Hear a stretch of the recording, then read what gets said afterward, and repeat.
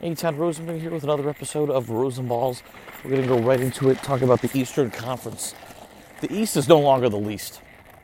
This is a deep, deep conference. It used to be, well, at least we originally thought that this was going to be run away by the Brooklyn Nets. The Brooklyn Nets, though, don't look like they have the thick armor that they did initially. And it's a twofold result, right? One of it is due to Kyrie obviously not being there. That's had kind of a toll on the team. And the other big thing is, Harden a little out of shape, but also not clearly the number one talent he once was due to the new NBA rules, and probably also due to him now clearly taking a back seat. And that impacted, granted, he looked good spurts last year, but it's very clear KD's the alpha, and Harden and KD got to figure that out. I still wouldn't want to play them in a 7-game series, but Brooklyn doesn't seem like that clear of a favorite. So let's break down the East. It is deep. And for me, there's still kind of two tiers of teams. You still have, I would say, your tier 1 teams, which still, even though it's really deep, I'd still probably think you're going to have to go through one of these teams to win the conference, right? So in that first tier, it's still Brooklyn. I'm going to put Miami now in that tier. Right, so, Miami clearly has a great start to the season. They lost to Boston in the night, but again, Boston playing with some gusto after the Marcus Smart incident. We had that other previous spot as Boston burning. It looks like they're trying to take the flame out. But Miami's in that mix. You're going to have to go through Brooklyn and Miami. Who's next? Milwaukee. Milwaukee's probably in that group right now. Obviously, the prior winners. Now, look, Milwaukee also lost a little bit. I think losing PJ Tucker hurts a little. And then we're going to see how deep they really are. And can they really build a wall with Giannis and all that? And also, let's just be realistic. Milwaukee had a tough time against Atlanta, and Brooklyn was really hurt, and they had a tough time in that series. They got by. If everyone's healthy this time around, do things change? And I would say that's clearly the tier 1 right now, it looks like, right? But the tier 2 is growing, talented, and could dethrone teams in tier 1. They have to go through them, but they could dethrone. And there's a wide mix of teams in tier 2. I'm going to go through them. I'm going to start with a few surprises. So Toronto jumps up. And the reason why Toronto jumps up is they're insanely deep. So post the Lowry deal, now they get Dragic and Precious Achiuwa. So now they have some depth at 1, filled by Lowry, but also depth at the big man spot. Then obviously Gary Trent Jr. is progressing. And this is kind of a theme of Toronto. They have progressing pieces that are constantly improving. And they have tremendous length and guys that could, I guess we always talk about this, flexible defensive ability is number 1, but then you guys have guys who can create a little bit and shoot. So Gary Trent Jr. is there. OG Anunoby continues to improve. Scotty Barnes is probably right now your rookie of the year. Okay. Siakam is coming back. Chris Boucher is there. And all of a sudden you look at this team, you're like, wait, what if... we have a solid 7-8 man rotation. And it's growing. So look, there's still probably, quote unquote, tier 2 now. But as these guys evolve and these guys grow, and that could happen over the course of the season. Oh, by the way, still haven't mentioned Fred VanVleet. You go over the course of the season, that team could improve quicker than you realize. So you have a starting lineup of basically just great defensive flexibility and offensive and flexibility. You don't know where the offense is coming from. VanVleet, Trent Jr., OG, Scotty Barnes, and you throw in a Siakam with Chris Boucher, Precious Achiuwa, and Goran Dragic off the bench. It is a deep, deep team.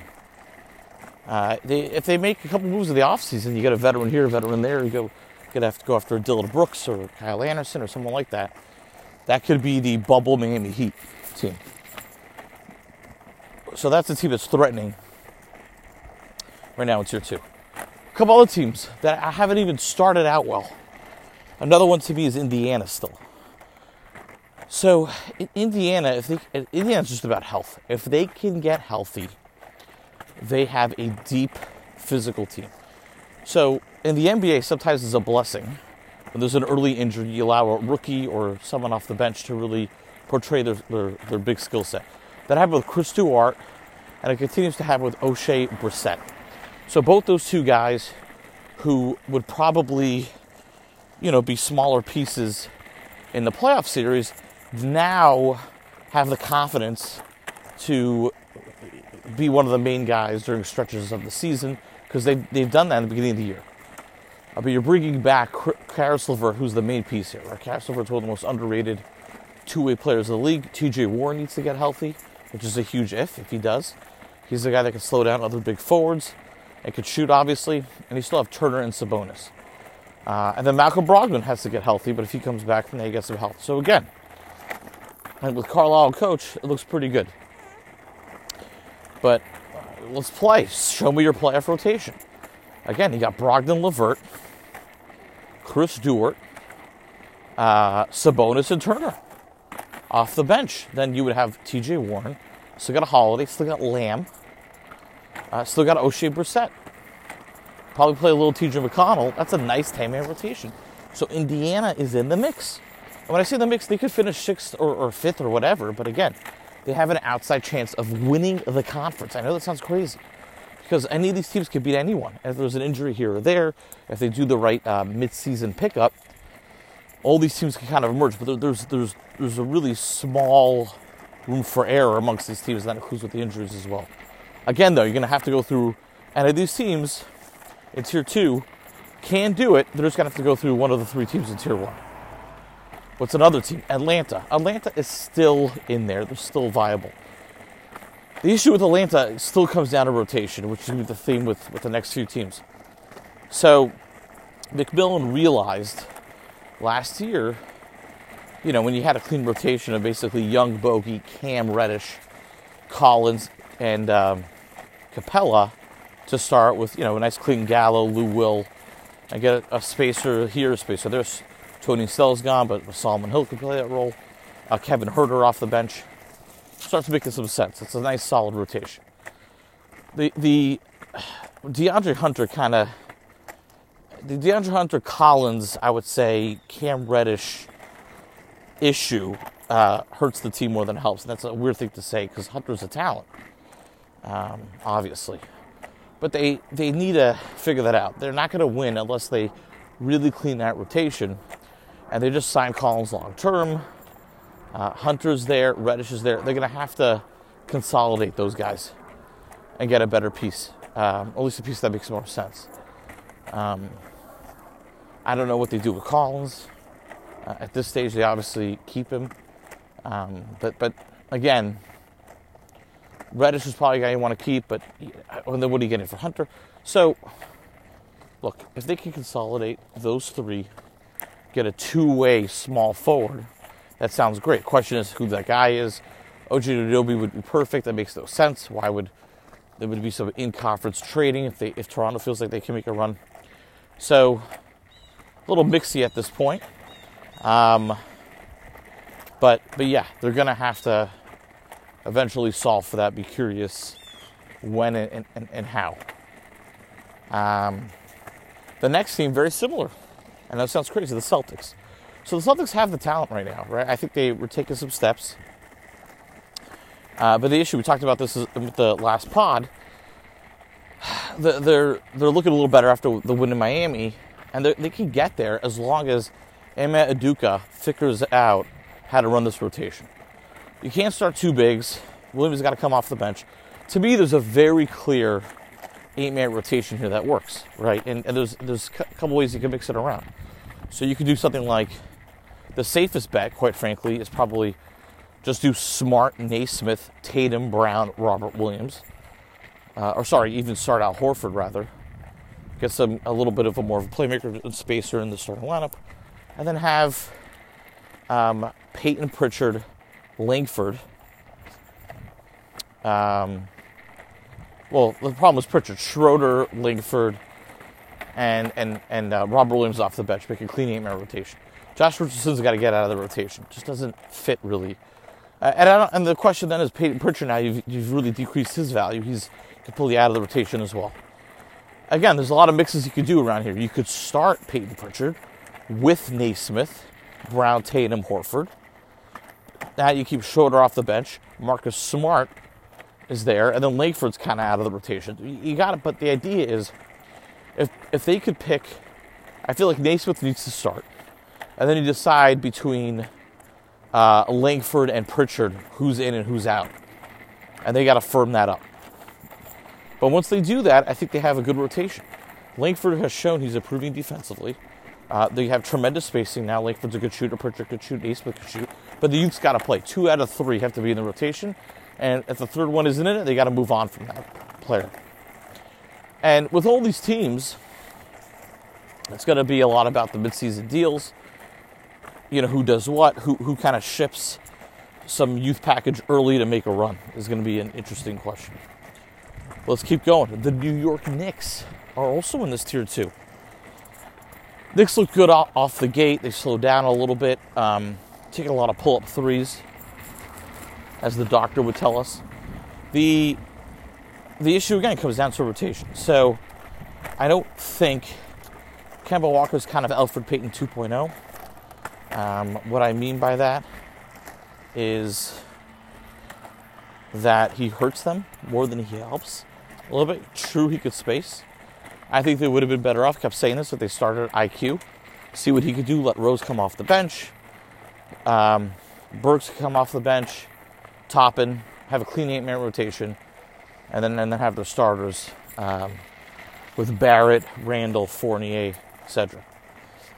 They'll get there. They'll be fine. They have a lot of talent. But, again, what they're doing similar to Boston, it kind of Atlanta a little bit, you're kind of squandering your youth. So if you're not going to play them and not going to increase their value, you're not going to be able to do that February deadline deal that these teams all need to do to make a run. And when I say that, like the new Jay Crowder, if you will, Jay Crowder was to Miami in that bubble season. You have Kyle Anderson, Dylan Brooks, who seem available that you can make a move for. So that's what those guys need to do. We're not done, though, with Tier 2. We're not done. This is how deep this Tier 2 is. The Chicago Bulls. I was skeptical on the Bulls. I think rightfully so. There's one basketball. How are they going to share it? But at a certain point, there's just an overwhelming amount of talent. So Lonzo Ball has drastically improved, which is fantastic. The other really, really good thing is, DeRozan continues to mature. He's a good spacer and all that, which is great. Then you have Vucevic is doing his stuff offensively. Patrick Williams is emerging, even though he got hurt. And their bench isn't getting destroyed, which is also positive. Alex Caruso has stepped up a lot. They had some impressive wins, including in Boston, which caused the whole chaotic period. Now, look, I don't think the Bulls' run is going to be sustainable. I think they're going to disappoint. I do.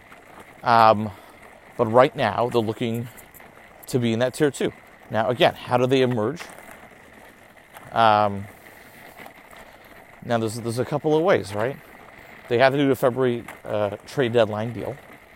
They need to find a way to mix it up and off the bench, and I think the Bulls will do that. They clearly are motivated to make a run. I'm not just saying that out of nowhere. I'm saying that based on the deals they did in the offseason. So they're probably going to be more aggressive than others to do the February deadline deal to ensure they can make a conference run. Right?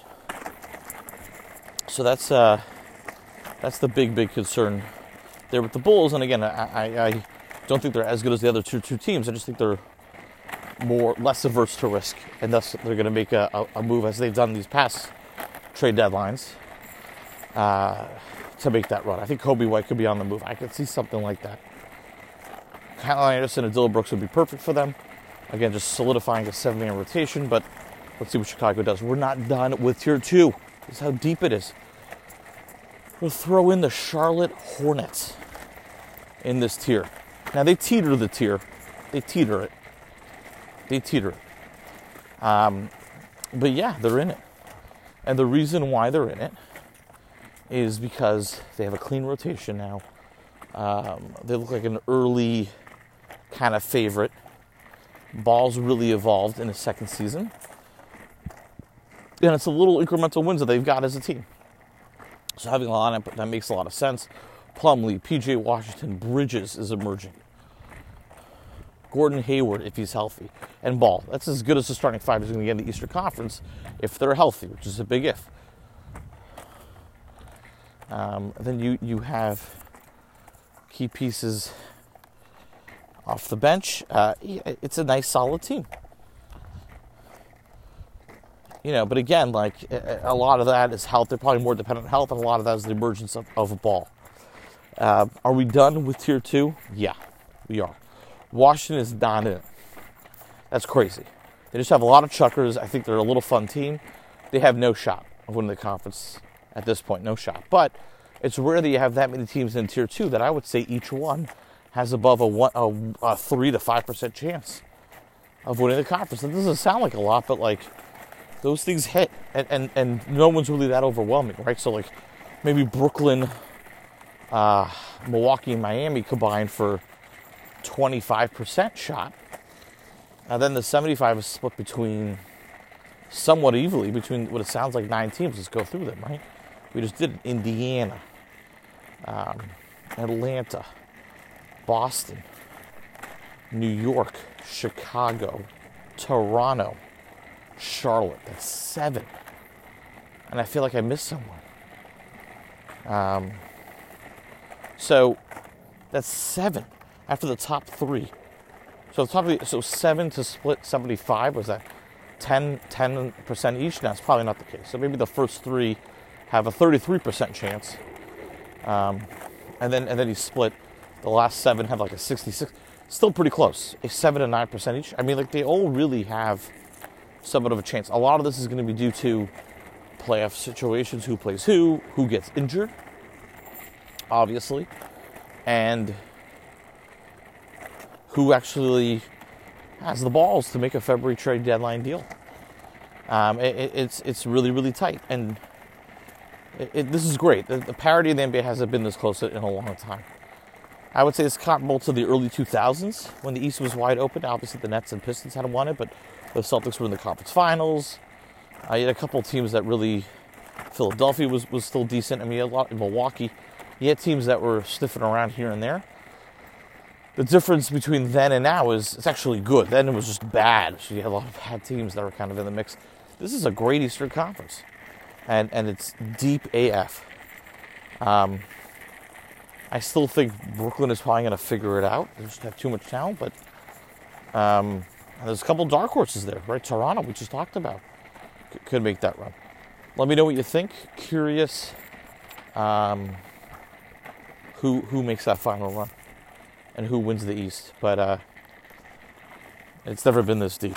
Never been this deep before. Everyone have a great one.